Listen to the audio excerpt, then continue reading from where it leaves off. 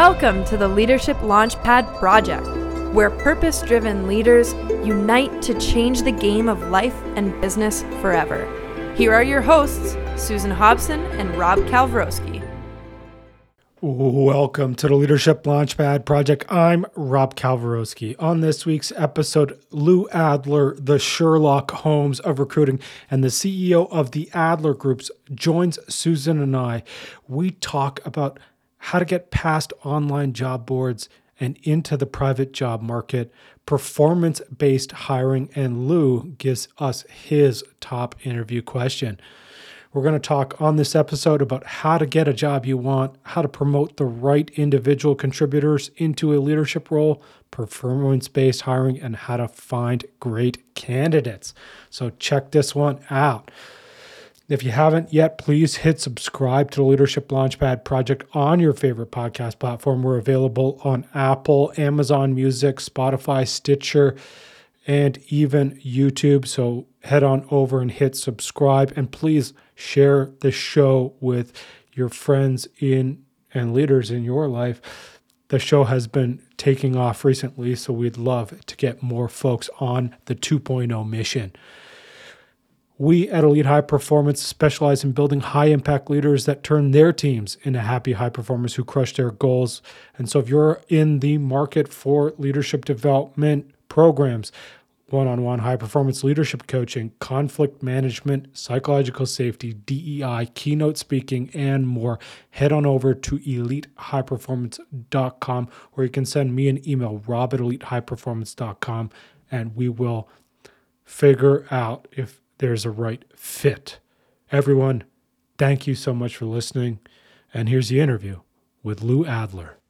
We are live. Welcome to the Leadership Launchpad Project. I'm Rob Kalwarowski, and as always, the yang to my yin. Out of Toronto, we have Susan Hobson. Susan, how are you? Look at me. I'm even wearing the yin and the yang colors today. Huh? How do you like that? That's very nice. We are a little bit chilly here in Toronto. We officially got our first snowstorm. So that's right. We're in season. Get out the toboggans. Get out those ice skates. Here we go, Canadians. It's hockey season, so Susan's fired up. Yeah, calm down, Susan. I don't think I can take this. I'm an old man here. Buckle your seatbelt, Lou. Here we go. That's right. So just before we jump into that voice, who's our special guest today, we obviously have to start off with a quote. However, I have some statistics. And so there was a recent study from the Workforce Institute, and they found that 38% of workers said they wouldn't wish their job on their worst enemy. And going forward and relevant to our guest, they have some stats saying that 53% of global employees would choose a completely different profession, and 40% said they wish they had warned someone not to take their current job. 2/3 of employees said they'd wish to switch jobs right now if they could, and nearly half don't even want to work at all. Susan, what do you think? I can hardly wait to hear what our guest reads into those stats, but I know what I think. I think I just wrote an article on this, right? That last week, and it was all about the wake-up call of the pandemic. And I think that is obviously exemplified in those stats. Like, people are over it. We're not working for a damn paycheck and a paycheck alone. I totally get that mindset, and I totally respect it, having parents that grew up post-World War II. But I just kind of feel like it's not where we are in 2022, right? We've got way too much knowledge now in terms of what this whole thing called life is really all about. And I think those stats bear that out, right? Absolutely. And with that, let's introduce our special guest. We have Lou Adler with us, the Sherlock Holmes of recruitment, and the CEO and founder of the Adler Group, and the author of Hire With Your Head. Lou, those stats are pretty out there. What are you seeing out there in the recruitment world? Mm-hmm. Well, I'd say, rather than just look at the stats and make this general conclusion that the world's falling apart, I'd say, why are those stats look like that? And I make the contention It wasn't that way prior to 1990. It became that way because we've cheapened work as a result of job boards. So we've made changing jobs life and superficial decision-making part of switching jobs. In the olden days, before 1990, it was hard to change jobs. You get pissed off at work. You had to spend weeks or months to find another job, and you didn't leave, and you kind of hid. You left work early. You took a long lunch and interviewed and all that stuff, but it was painful. So you absorb the short-term pain of that, and if the short-term pain become continuous, you say, okay, it's time to change jobs. Now, short-term pain. Oh, I'm going to change. I'll take a job for some ill-defined lateral transfer, get more money, and you wonder why people are pissed off. And I'm going to tell the job boards, because job boards make money by turnover, not by making people of giving people better jobs. And I think that's a problem with job boards. I think people are too narrow-minded and short-sighted of I'll take another job to avoid pain, and then 3 months later you got the same pain. And companies the same thing. Hey, we got to fill jobs quickly because everyone's leaving. So this short-term mindset is the cause of it. I don't think we've changed human nature at all. At least that's my position, and I'm going to stick with it. But I made that same contention in 1997. Said we're not. Job boards are the cause of the problem, not the solution to the prior. So that's my position. We definitely have not changed human nature in the last 20 years. Yeah. And definitely from someone, as we jumped on, Lou was talking about his job, starting his job or his career off as an engineer. And so, Lou, why don't we talk about that? Like, can you tell folks like where you are who you are and how'd you arrive from systems engineering all the way into recruitment? Mm-hmm. Yeah, let me give you the quick take. So I became an engineer at first. I realized I was better at understanding the whole system as opposed to designing a component of the system. Then I started getting into contracts and pricing and budgeting, and then I got an MBA. And then I started kind of getting into financial analysis. And then I was progressing pretty quickly. So I was running a company by the time I was 30. But I realized a lot of politics in life. And a lot of crap too. And I didn't like my boss. He was a micromanager, and he and I yelled and screamed at each other. And I didn't care. Fire me. I don't give a crap. So I was from New York City, and, manufacturing, you kind of just attitude. So I quit 4 times in 1 year. And then I started using recruiters. And one of them said, why don't you become a recruiter? And my wife supported that. I had been married 3 or 4 years. And I said, okay, let me try this out. And I was really only going to do, if it didn't work, I could find another job. So I knew that I could use it as a lever. But as I started becoming a recruiter, I realized hiring could also be a business process, just like manufacturing a business process, just like accounting and systems is a business process. And then I started looking, I said, a lot of stupid things. Why do I need more than 3 or 4 candidates to make one hire if they're all good candidates? So I started dealing with people and candidates that I had worked with, and I listened in on an interview, and some people could describe a person in an hour with someone I had known for 5 years. I said, you're wrong here.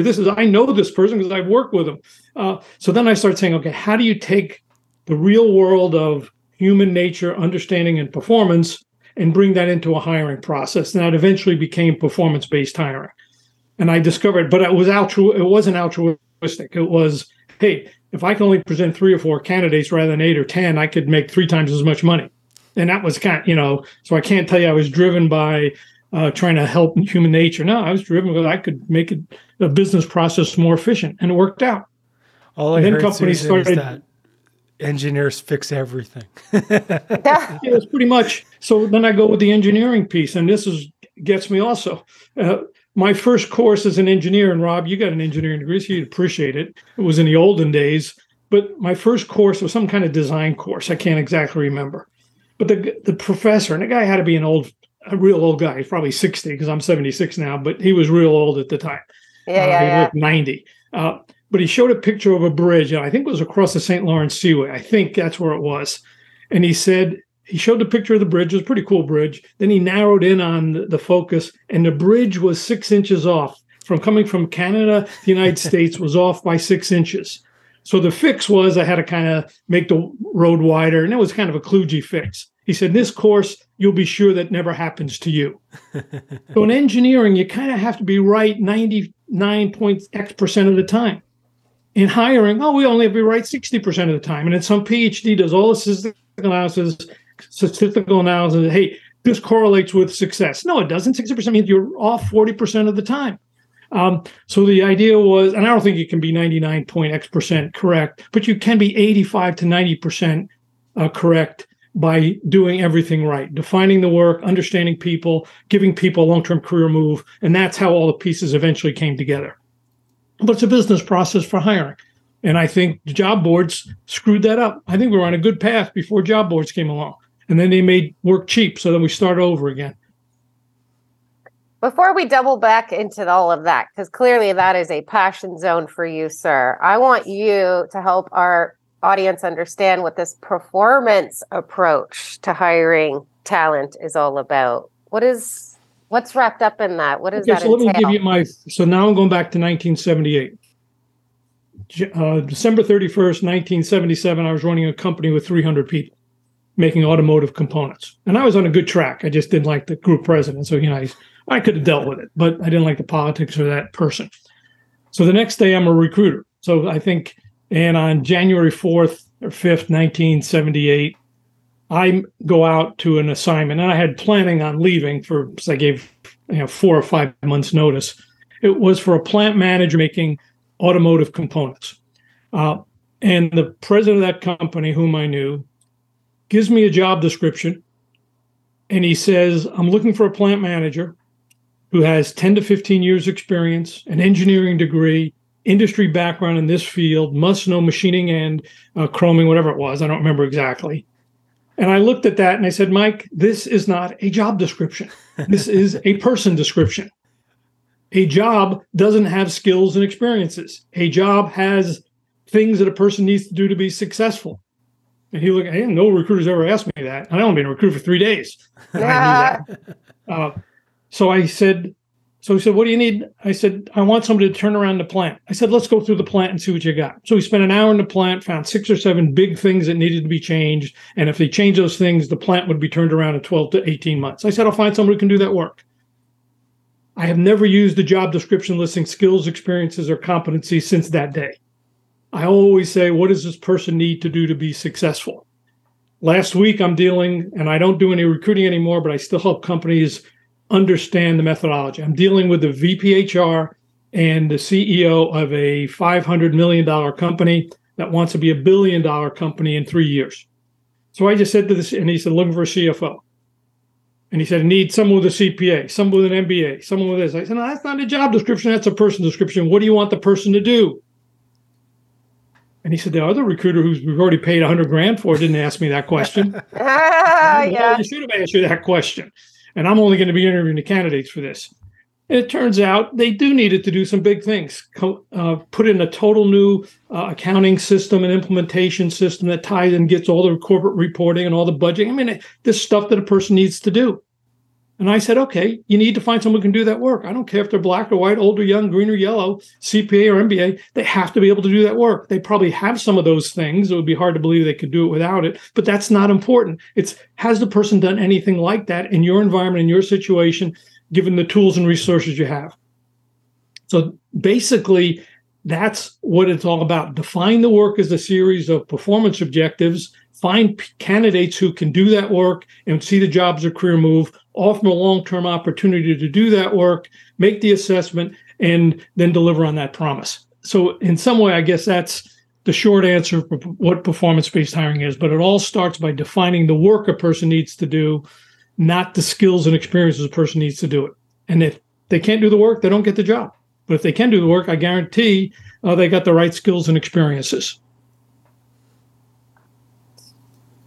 Beautiful. So let's go back to the job boards. And I think it ties, and you can correct me if I'm wrong, but you have a process around scarcity of talent hiring. And I feel like this is kind of in line with what you're talking about with job boards.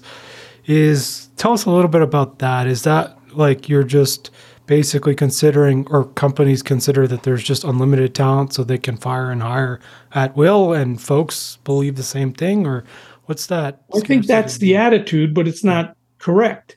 So I had a webcast this morning. We have my book called Hire With Your Head. We have a book club every month or so. And in the book club today, I basically started by saying there's two job markets. One is the public market, and this is largely job boards. And people apply to jobs. They're ill-defined, and hundreds of people apply. Of every 100 apply, 2 to 3% actually get spoken to, and less than 1% get those jobs.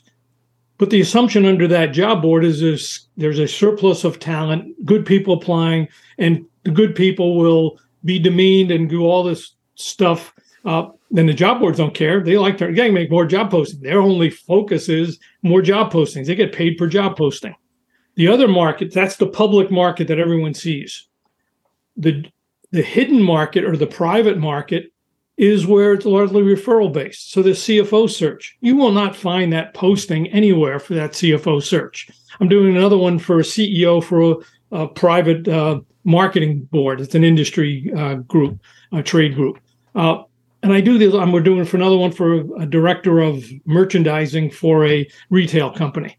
They might have posted the ad, but it's a very compelling ad, but it's more just a piece of marketing material. But they're hiring a recruiter to find the candidates. And so the hidden market, or the private market, is where people make longer term decisions.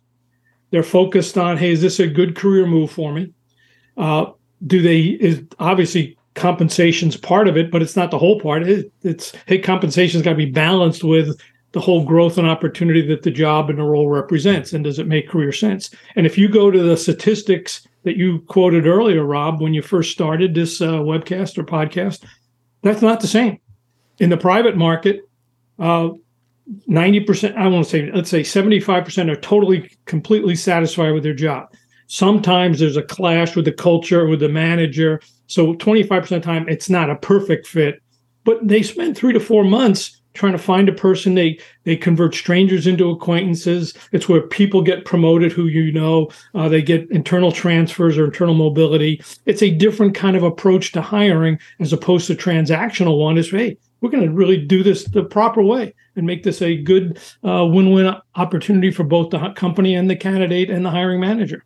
So it's a different market. So I think that's what I talk about. And I make the general statement, you can't use a surplus of talent hiring model like job boards when there isn't a surplus of talent. In that case, you got to attract the best, not weed out the weak. When you think about job board, is weeding out the weak. 2 out of 100 get opportunities. In the private market, no, we're going to talk to 6 or 8 people, and 1 or 2 of them will get, or 3 of them will be considered serious candidates, and 1 of them will get the job. So totally different mindset. And how do folks, like, let's say our listeners out there are looking for another job or looking for a new opportunity, how do they access the private job market? That's what I was going to ask. It's hard. Let's say this. I have a post on LinkedIn, and I don't know the exact title. It's called 15 Ways to Hack a Job.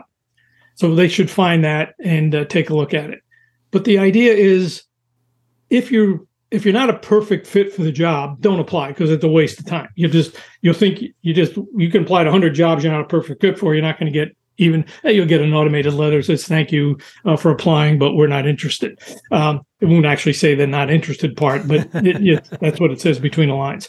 On the other hand, if you look at a company that's hiring people, try to find someone whom you can network with in that company.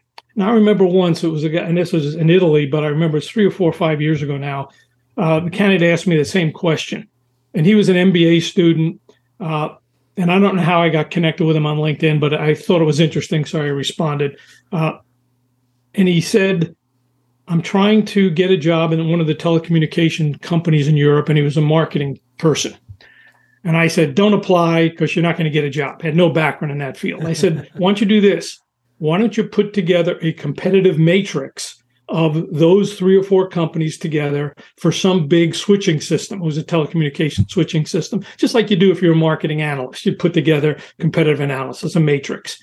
I said, and then find someone at that company, a director level, a VP level in marketing, and say you'd just like to talk to him about this little mini project. Spend a couple, 3 or 4 hours on it. and give them some details, but not all the details. So enough that you know what you're talking about, but not so much where they don't need you. Yeah, they just take it and run. So about 3 weeks later, he called. He said, Lou, that worked. I got 3 interviews of the 4 I presented it to. And I said, just talk to him. Say, you want to just talk about this. Don't tell him it's about a job. Don't talk about the conversation about the competitive analysis. And I guarantee they'll talk to you, and I guarantee one of them will make you an offer. 2 months later, he said, I got an offer. Thank you. It didn't give me any more details than that. But the idea is use that information as a lead, do something a little bit different, do a video. If you're looking at a job posting, you see someone has a need for something, engineering, accounting, do a little bit of research behind that, do a little study about it, and then talk to somebody in the company, not in HR. They won't know what you're talking about. Don't go to HR. Talk to a hiring manager and say, hey, I know your company's doing some products in this area. I think you might be interested in this. Here's what I've done related to that. I'd love to chat with you briefly, 15 or 20 minutes about it. Use that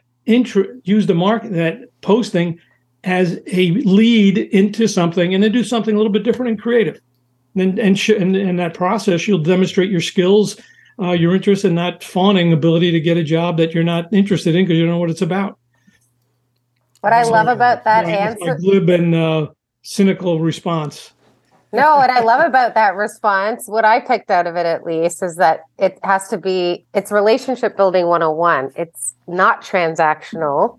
It's relationship centric, the approach that you're suggesting, right? Which is like, can we go back to how we actually create that connection with human beings that we don't know? Like, yeah, like you find a way to add value to their lives. Why else are they're going to take the time and give you the energy and the ear to actually hear what you have to say? But in that, then you get an opportunity to demonstrate your sweet spot, right? Like in the value that you actually can contribute to what they got going on in their mission. One of the things I wanted to ask you, being in the room, I had this conversation with one of my CEOs this morning, actually. We were like doing a little bit of an audit in terms of the last year, and we were just like looking at some of the feedback in and around some of the decisions that were made to promote these all-star individual contributors into leadership positions. And I feel like the conversation that we had was like, revealed a little bit of a blind spot in that leader's experience, right? Because to him, he didn't necessarily have a real grasp of what those criteria are, right? In terms of what is different about somebody who's amazing at what they do and somebody who's going to be managing people. So what would your advice be to those leaders, right, out there in terms of what it is to look for in those individual contributors as markers of leadership potential? And are you referring to people that they're ready to hire or people who are already on the job? Either one or both. Let's do this. My favorite interview question of all time used to be, for many, many years, was, tell me about the greatest thing you've ever accomplished in your whole life.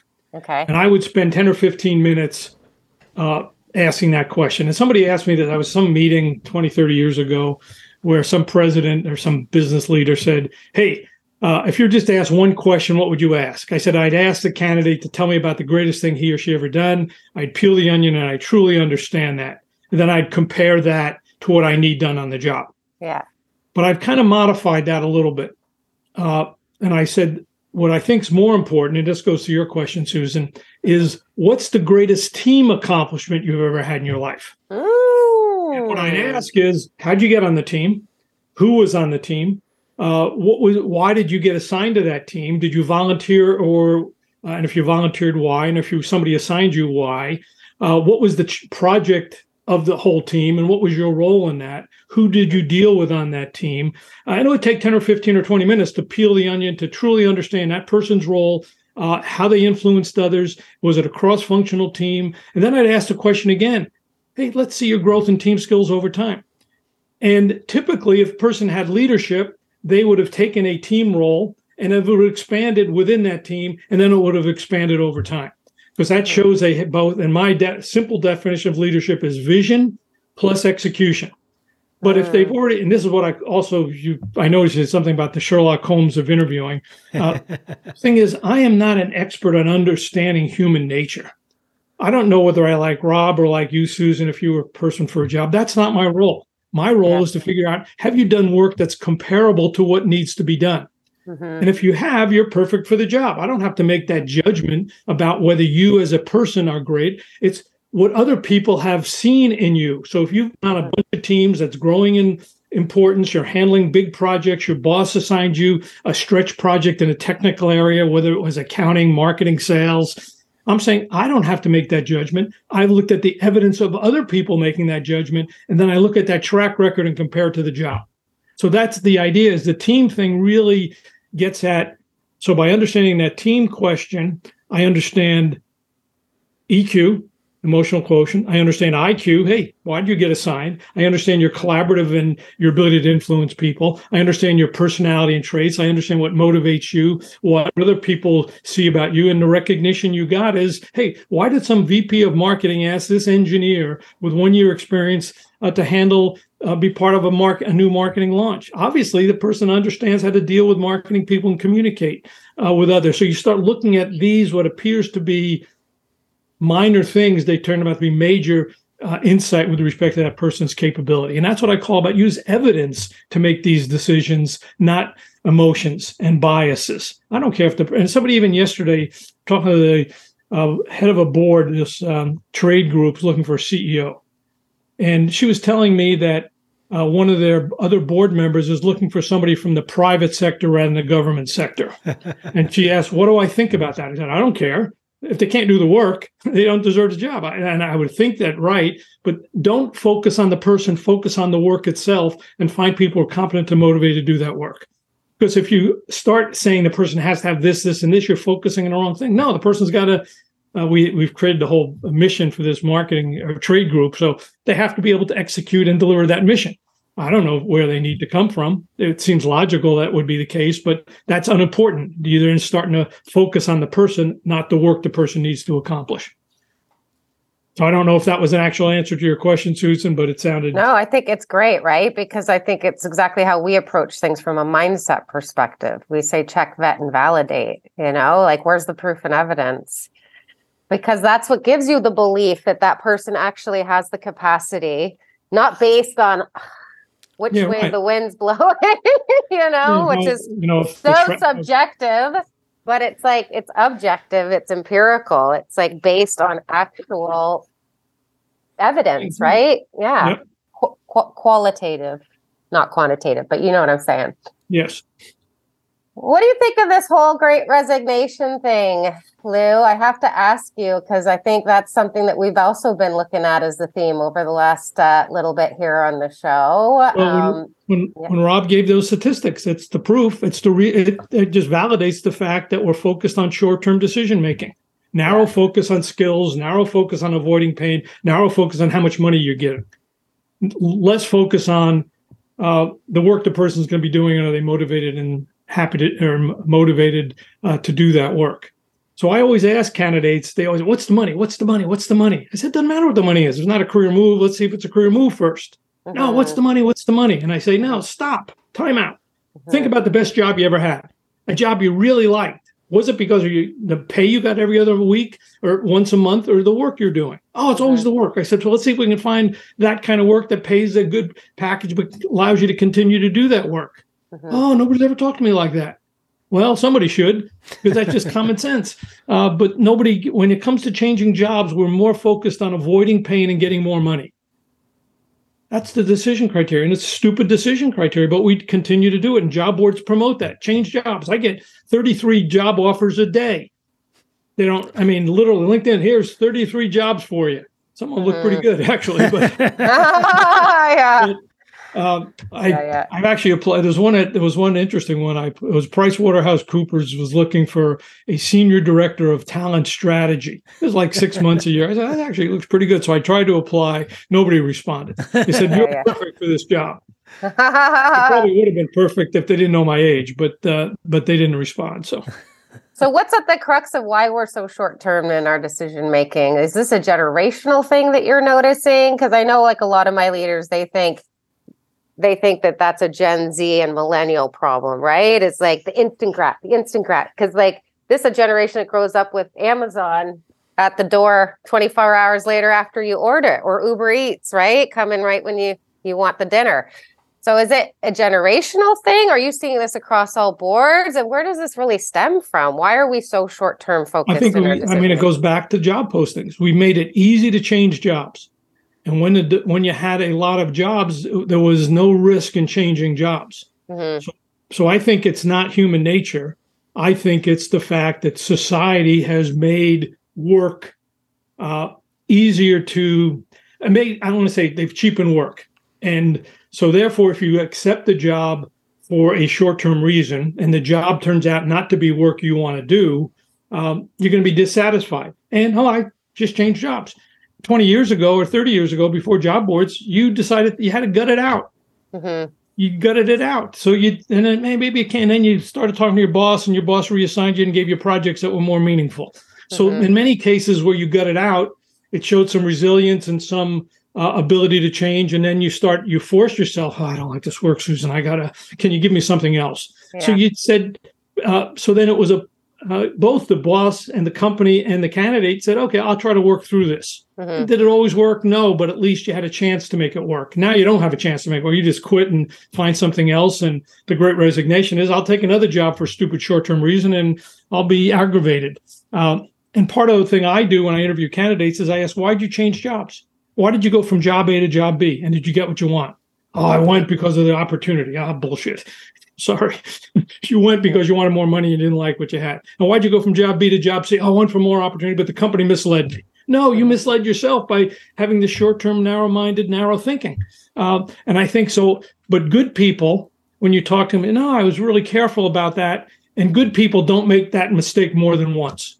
They make it once because, they got caught up in the brouhaha. But they don't, I'm not going to do this again. You get small, good people who are discriminating, recognize that, hey, I made one mistake. My career is too important for me to make a series of short-term career mistakes. So I think I don't go back to human nature has changed. I talk to kids who are 16, 17, 25, 30. They didn't think any differently than 50 years ago.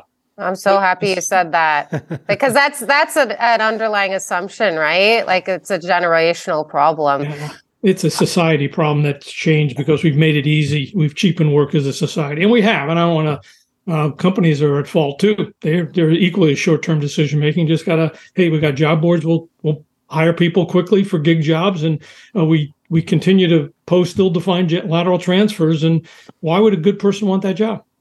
So it's societal responsibility, but I also think it's like what we look at statistically that drives a lot of the people leaving during this great resignation is 70% of them leave because of toxic managers, right? And like bad leaders. And so some of that does fall on the company itself, right? Just in terms of go back to it. Was that toxic manager really toxic, or was that candidate put in a job that he or she was not qualified for? Then the manager's under pressure to get work done.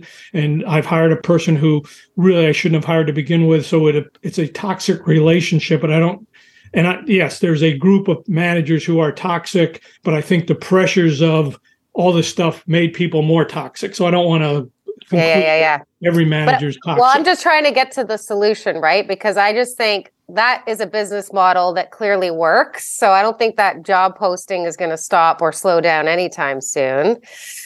Then I look at the company and the company's responsibility, and that certainly based on what you're saying, they have a responsibility to make sure the job description is talking about the work that needs to get done, not the skills and the background, the experience and the degrees and all of that. Some of that falls on the company. And then some of that definitely starts with self-responsibility. My biggest question is, why don't they teach this to us in university as we're preparing to go out in the world and make autonomous decisions like what career we want, right? I think some of it has to start there too, surely, right? And setting kids up to know how to make systems idea. I don't know that anybody's really looking at everything all at once. Mm-hmm. And that's hard to do, look at everything all at once. Mm-hmm. So even in the medical profession, each of these doctors has and I was talking with somebody the other day, as you get older, you have a lot of different doctors. My sister-in-law and my daughter-in-law was saying, well, who looks at all of this stuff? I said, nobody. Not one. The GP looks at a certain stuff, and this guy looks at another, and this doctor looks at this, and you need a functional. You need a functional integrative doctor. Have you ever heard of those? Maybe. But I think, so then you look at society, whose responsibility is it? And then you break it down into bits and pieces. Nobody's responsible for it. People are responsible for themselves. And I think that's really the issue. So I don't know there's a solution. Even though I believe I have a solution, one job at a time solution, and that this one company I'm working with, I said, let's just see if we can get it right for the CFO, and then we'll start expanding it to all accounting functions, engineering functions, manufacturing functions, marketing. Don't try to do it all at once. And I think a lot of companies, we got to do it all at once. Got to get an ATS system. Got to get this competence. None of that works. Nothing's changing after spending $500 billion on hiring. Nothing's changed because we're solving the wrong problem. So I'm a bit of a cynic about that, as you probably can imagine. Definition of insanity. I don't think I've hidden that, have I? I was just going to say the definition of insanity, doing the same thing over and over and expecting a different result. Like, hello. Well, I think what they do is they try to be like AI. Yeah. AI is this, it's going to solve every problem. Being more efficient doing the wrong thing doesn't solve the problem. That doesn't take a lot of rocket science to figure out, but people still do it. Oh, let's put AI on this and it will solve it. No, it doesn't solve it. You're solving the wrong problem. But so again, interesting. And yet people keep on spending more money thinking the silver bullet is right around the corner. And I've been around a lot of corners and I haven't found it yet. Well said. I still can't get my Alexa to set the right timer, so I don't know about the AI yet. And I mean, I know it's good, but that is another story. Lou, I want to get back to your interview question. I want to ask you that question. What is your greatest accomplishment as a team member? You're asking me that as a candidate? No, I want to know more about you. Well, let me kind of say it this way. I was on a podcast a couple of weeks ago, and it was interesting. It was about leadership, on leadership. And the guy said, can you tell me about 3 leadership lessons you learned that you wish you learned earlier in your career? And I said, well, I can give you 3 leadership lessons I learned early in my career that I didn't follow, which might be equal. But the first one, this was my first engineering job. And I told you it was on a guidance system of a missile. And I was 22. And my boss was a pretty interesting guy. And this is the one I came from New York to Southern California. I didn't know what the job was. Yeah. I just did it because the weather was better.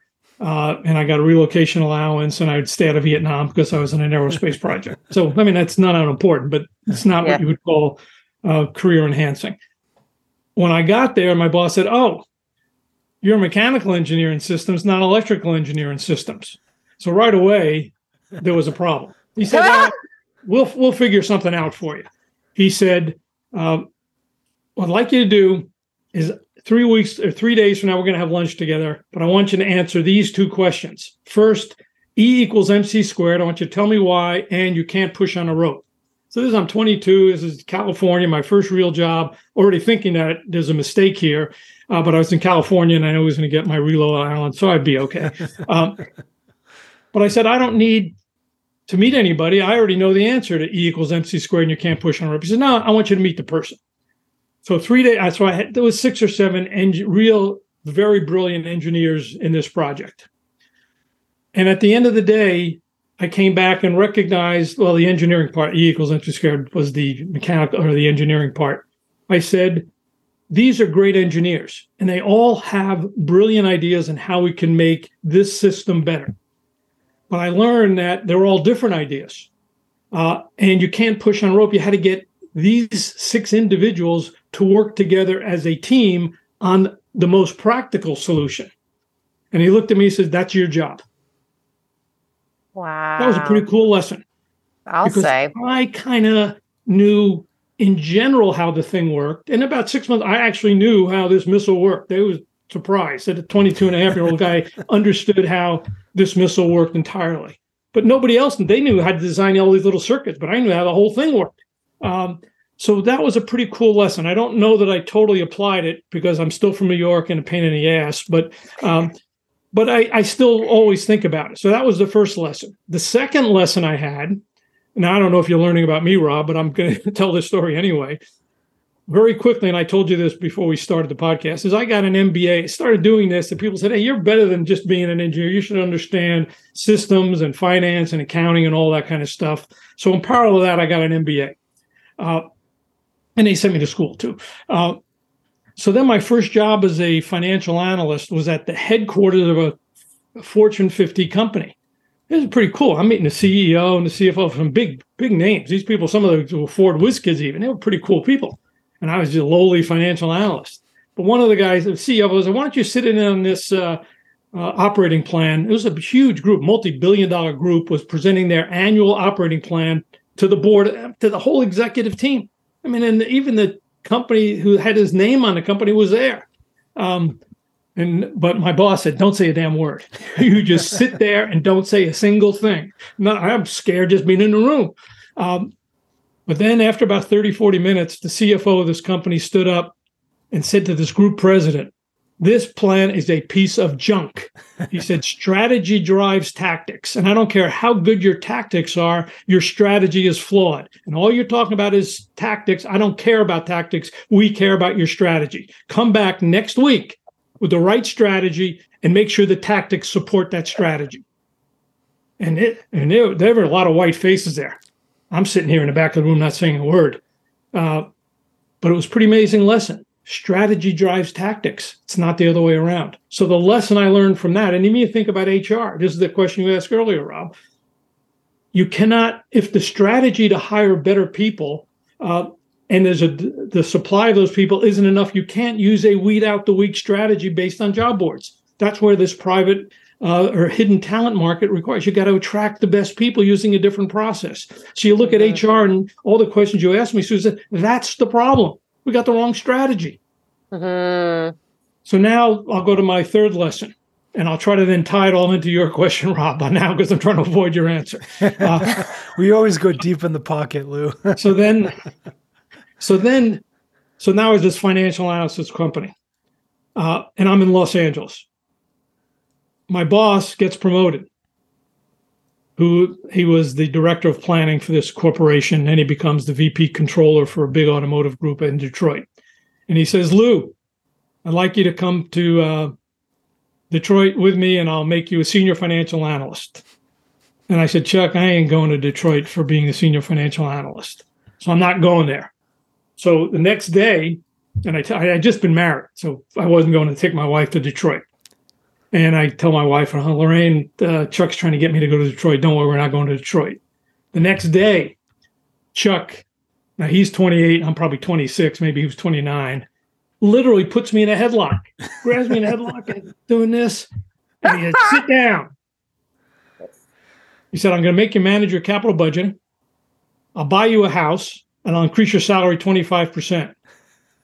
You're going to go to Detroit? Call your wife right now. Lorraine, we're going to Detroit. So 2 weeks later, I'm in Detroit. Let's say a month later, I'm in Detroit. And I had this report. We were implementing a new capital budgeting system for this big corporation. And it's about 11 o'clock in the morning. Chuck calls me and says, Lou, I'm out at the University of Michigan. I'm interviewing a bunch of MBA students whom we needed to hire. And the afternoon schedule just got overloaded. We got about 12 or 14 people.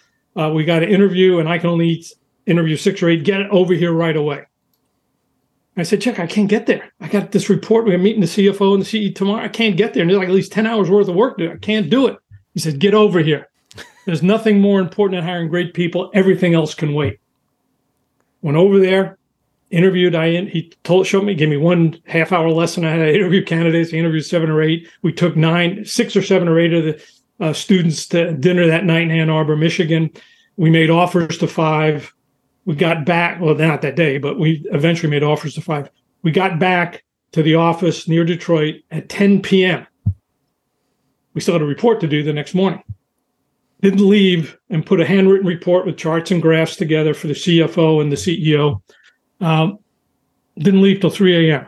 Went home, took a shower, got back in the office, made the presentation. The CEO looked at it and said, why is this report handwritten? Chuck said, we were out there at University of Michigan doing this. He said, and the CEO said, you're right. There's nothing more important. I totally support your decision. It was the right decision. There's nothing more important. That CEO eventually became the chairman of a Fortune 20 company. So it was a great lesson. So those are the lessons. Can't push on a rope. Strategy drives tactic, and there's nothing more important than hiring great people. So now the lesson is, the biggest job I had is I turned the company around when I was 32. Didn't like and using all of those lessons. Turned the company around. I went to the chairman of the company. They were going to dump the company. I said, no, give me $2 million and I'll turn the company around. It was an operating division where I was running. They did it. I did it. But the politics of doing all that stuff, and we took a company, well, let's say it's today's dollars equivalent, about a $50 million company, was losing money.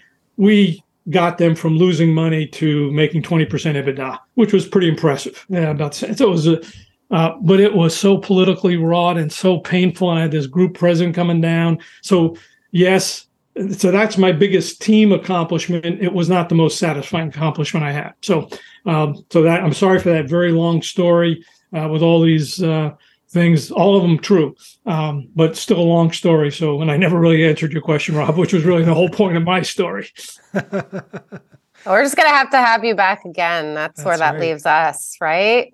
We have to pull out the big guns while we have you here. If you would allow us to ask you about your legacy. What do you want the legacy of all of this work that you're doing in the world to be? This mission that you're on to teach us how to hire great talent?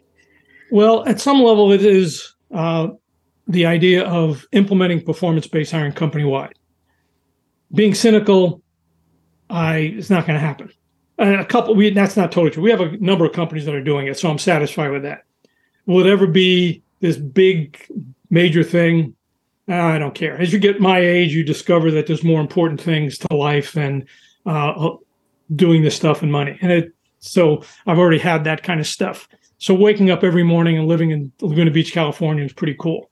But I do get most satisfaction from when a candidate calls me up and says, because of what you advised me, I got a great career move. That to me is very, very satisfying. Will companies do it? Sometimes hiring managers, well, they're supposed to do it. But helping that young man in Italy get a good job, other people say, you don't know me, but you helped me get a better career. I find that very satisfying. And I think it's one job at a time, one person at a time. I find that very satisfying. And I don't know if that's a mission or anything else, but it's certainly a satisfying thing that I think I've helped create and help people understand what it takes to be successful in work. Love that. That's where we're getting. And I love that. And it's something, obviously, we talk a lot about on this show is the fulfillment aspect of what we do. And it's an incredible way to derive that feelings that you need to keep that career in the long run. So I love that. And obviously, for everyone out there, if they want to check out Lou Adler on LinkedIn, his link is in the podcast notes. You can check out his book, Hire with Your Head and the Essential Guide for Hiring. I've also dropped his website, the Adler Group, in the podcast notes as well. Lou, is there anywhere else you want folks to find you? No, I think if you go to hirewithyourhead.com, you'll find the book. You can join our book club. We talked about that this morning at the book club session, focusing on these issues. The idea is, as a person, you can implement these, whether you're a hiring manager, recruiter, or a candidate, you can implement these ideas one-on-one. Implementing company-wide, there's much resistance, so much change, so much institutional reasons not to do it. It's hard. So I'd say, but you can definitely implement it one-on-one. And wherever you are in that spectrum, but I would advise you, don't make long-term decisions using short-term data. That would be my advice to everybody. Think long-term. Think in your career, don't make strategic decisions using tactical information, which is another way of putting all of that and bundling it into a concise statement. It says, okay, here's how you got to make life decisions. Make them long-term, make them strategic. What do you want out of it? And then make decisions based on that, not based out on how miserable you feel today or how much money you're going to get tomorrow. Focus on the long-term, not the short-term. Love it. Mic drop. That. And obviously for us, wherever you're listening to the Leadership Launchpad Project, hit subscribe and share this one with a leader in your life. And obviously for all our leadership development programs, conflict management, psych safety, and more, head on over to elitehighperformance.com for all of that. Susan, is there anything you want to leave our folks with today? So aligned, Lou. You're trying to change the way this game is being played too, aren't you, on your mission? Obviously, that's something that really makes me think about one of our locker rooms that I was making a guest appearance in this lunch break of mine today, the Aspiring Leaders Locker Room, where we're actually sharing our advice and sage wisdom on mentoring and coaching and why that's so important for these young people to be embracing and proactively putting in place when they come out those gates in school as they get set up their professional journeys. But I think this is why we riffed on that with our young leaders, because we were talking about having a mentor who's obviously got so much experience in terms of what works and what does not work and why, that they can then share with you at the start of the game what a competitive advantage that is. And I feel like that's exactly what it is that we talked about today with Lou, right? Like, he really has a lot of experience in terms of being able to advise us in this way, right? Where it's really about this performance-based approach to talent acquisition. So I'm really excited for our young people to get their hands on this podcast, because that totally aligns there too. Absolutely. And for me, where I want to leave folks is what Lou was mentioning about the intrinsic and the long term. Mm-hmm. And it's something I was talking with my leaders with this morning, was that some of them were struggling with performance reviews and how their staff, they just want to hear more, how much their bonus is or how much their promotion is and all this stuff, right? Mm-hmm. And they were thinking it's all just that extrinsic stuff that folks want. And it's the reason that you need to move past, well, not past it, because you always need some of that, but it is this element of finding that fulfillment and satisfaction from the role that you do that will help you reach the rocking chair and the legacy you want to have. Mm-hmm. And I'll leave it on some words that I had from one of my leaders yesterday. And she was talking about another one of our leaders who signed her up for the program. And she said that person changed her life and didn't even know it. Aww. That's what matters. Mm-hmm. Lou, thank you so much for joining us. Thank you for inviting me. Thank you for listening to my stories. I appreciate it. We love listening to stories, and I always say that the less I have to say in a podcast, the better. So we really appreciate you joining us. Thank you very much, everybody. Thanks, guys. Hopefully this was helpful. Bye-bye. Thank you, Lou. Everyone, thank you so much for listening, and we'll see you all next week. Bye, everyone.